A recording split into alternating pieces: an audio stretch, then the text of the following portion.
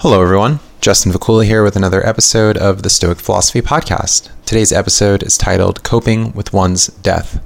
I will explore how we can better come to terms with our eventual death by applying wisdom from Stoic philosophy, cultivating courage, acceptance, and gratitude. We can think of death as a natural, inevitable process of the human experience and reframe our thoughts to not associate death with fear. I offer tips and passages from Seneca's letter titled On Conquering the Conqueror. Visit my website at justinvakula.com, where you can find links to my social portals, including Facebook, Twitter, and Instagram, and see past content on SoundCloud, YouTube, iTunes, and Stitcher. Support me by becoming a monthly donor on my patreon.com page, on which I offer several rewards, or make a PayPal donation. Share, comment, like, review, and subscribe to support my work.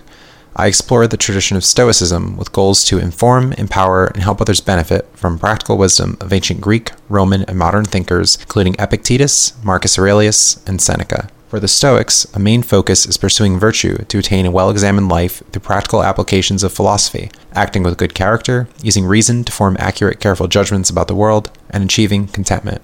Stoic writers focus on many perennial human concerns and urge people to take action, applying what they learn to everyday life. Self-improvement is central to Stoic thought, strengthening and improving one's mindset. How can one come to terms with our own eventual death? Might you occasionally or regularly be haunted by a sort of existential despair, contemplating the end of your life, a loss of consciousness, and simply existing no more? What, if anything, might happen after we die? Should we fear death? What, if anything, can we do to prepare for death? Stoic writers talk about death as an inevitable end, a transition from living to no longer living, a natural change in an ever-changing world, something we should accept, something we can't prevent, something to not fear, although it might seem to be a frightening idea. Seneca talks about aging as a degenerative process. The body deteriorates and collapses, similar to a ship which might lose its seaworthiness through cracks and damage, even though it has been repaired, propped up, and cannot ultimately be saved. He notes that even as the body comes to resemble a decrepit building, one's mind can be active, and philosophical reflection can help us stay afloat to avoid despair and live an active life. He writes, "Philosophy bestows this boon upon us. It makes us joyful in the very sight of death, strong and brave, no matter in what state the body may be, cheerful and never failing, although the body fails us."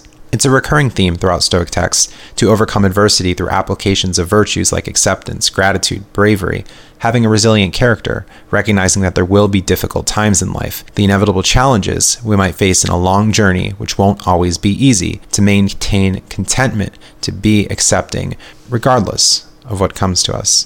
Perhaps our mental faculties will degrade later in life, but even then, Stoic writers would urge us we're to be brave in the midst of challenges and focus on what we can control, focus on displaying virtue and coping the best we can. Self-reflection and drawing upon the wisdom of others with an aim to improve our lives by having a clearer picture of things can help us cope with our eventual deaths. We can anticipate challenges and be mindful of present difficulties we face, thinking about how we might respond, what might happen, and a productive attitude we can cultivate to maintain ourselves in times of struggle. Death, well, this hangs over us. We see others die, experience pain, see life as being fragile, think about people from decades and centuries ago who have died. It's something to consider rather than to ignore and procrastinate, or simply succumb to despair, thinking it's impossible to have a positive attitude or a content attitude towards something we assume is horrible. We can be more able to deal with mortality's salience, this anxiety which can accompany the awareness that we will die. We can face death head-on before our final hours and be better for it, rather than watching life pass us by and being unprepared for facing a crisis or our own deaths later in life. Seneca writes, "This is a great accomplishment, and one which needs long practice to learn, to depart calmly when the inevitable hour arrives.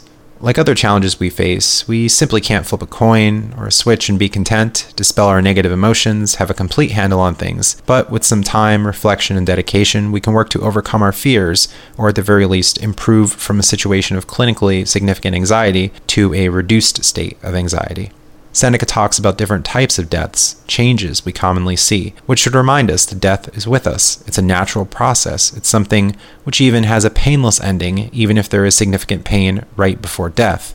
He writes, "If this process contains any element of discomfort or of fear, it is the fault of the dying person and not of death itself."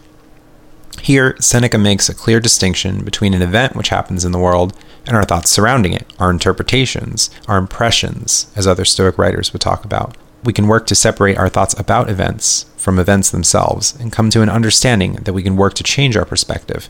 To say death is something to be feared, for example, is talking about a person's thoughts about death, and that's what can be changed. It doesn't have to be something associated with fear. So how can we come to change our perspectives, reduce our fears, and come to accept death? The wise man, Seneca writes, can manifest tenacious courage. Again, we see this Stoic perspective that more knowledge about the world, about human nature, using reason, will improve our daily quality of life, that philosophy has many practical benefits, not only limited to reducing our fears and anxiety.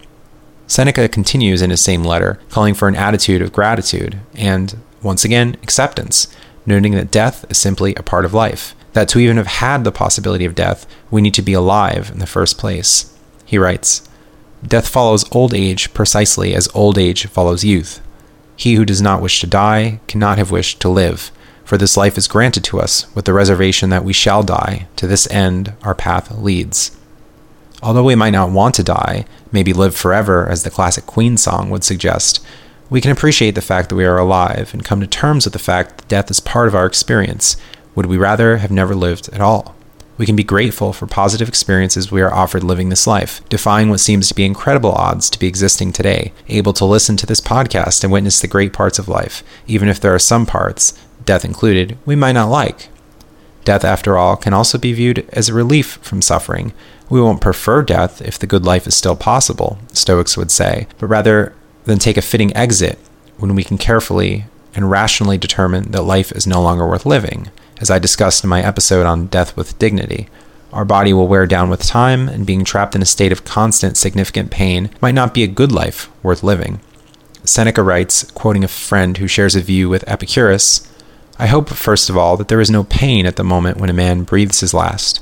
But if there is one will find an element of comfort in its very shortness, for no great pain lasts long. And at all events, a man will find relief at the very time when soul and body are torn asunder, even though the process be accompanied by excruciating pain, in the thought that after the pain is over, he can feel no more pain." Maybe we'd prefer there to be no pain in life, for the body to never deteriorate, but this is not a reality. Stoicism leads us to adjust our preferences to reality, and not face discontent, be mired by anger, anxiety, or disappointment if our version of how we want the world to be is not how the world is. How much control do we have is something we can ask ourselves. For things outside of our control, or largely outside of our control, like death, it seems almost unproductive to lament, although we might feel a need to. We can be our own worst enemies in having unrealistic expectations or wants and being upset when they are not met. We can also be fearful, assume there is no alternative, not question the object of our fear, and experience great discomfort. We can work to question our negative emotions and accept the fact of death, come to more terms with our inevitable end. Maybe having more acceptance of death will be difficult, but with reframing our thoughts and more knowledge gained through Stoic philosophy, we can be more content with our lives and death. The shortness and fragility of life, though, can motivate us to live a more fulfilled, examined life. Maybe we can have some element of control over death, though, at least living a longer life of good quality by making better decisions, living a healthy lifestyle, and working to generally improve ourselves, rather than being slavish and foolish. Thanks for listening, and stay tuned for more content. Visit my website at justinvakula.com, where you can find links to my social portals, including Facebook, Twitter, and Instagram, and see past content on SoundCloud, YouTube, iTunes, and Stitcher. Please share, comment, like, and subscribe. Consider donating if you support my work and would like to see more, for this takes time, money, and effort to produce content.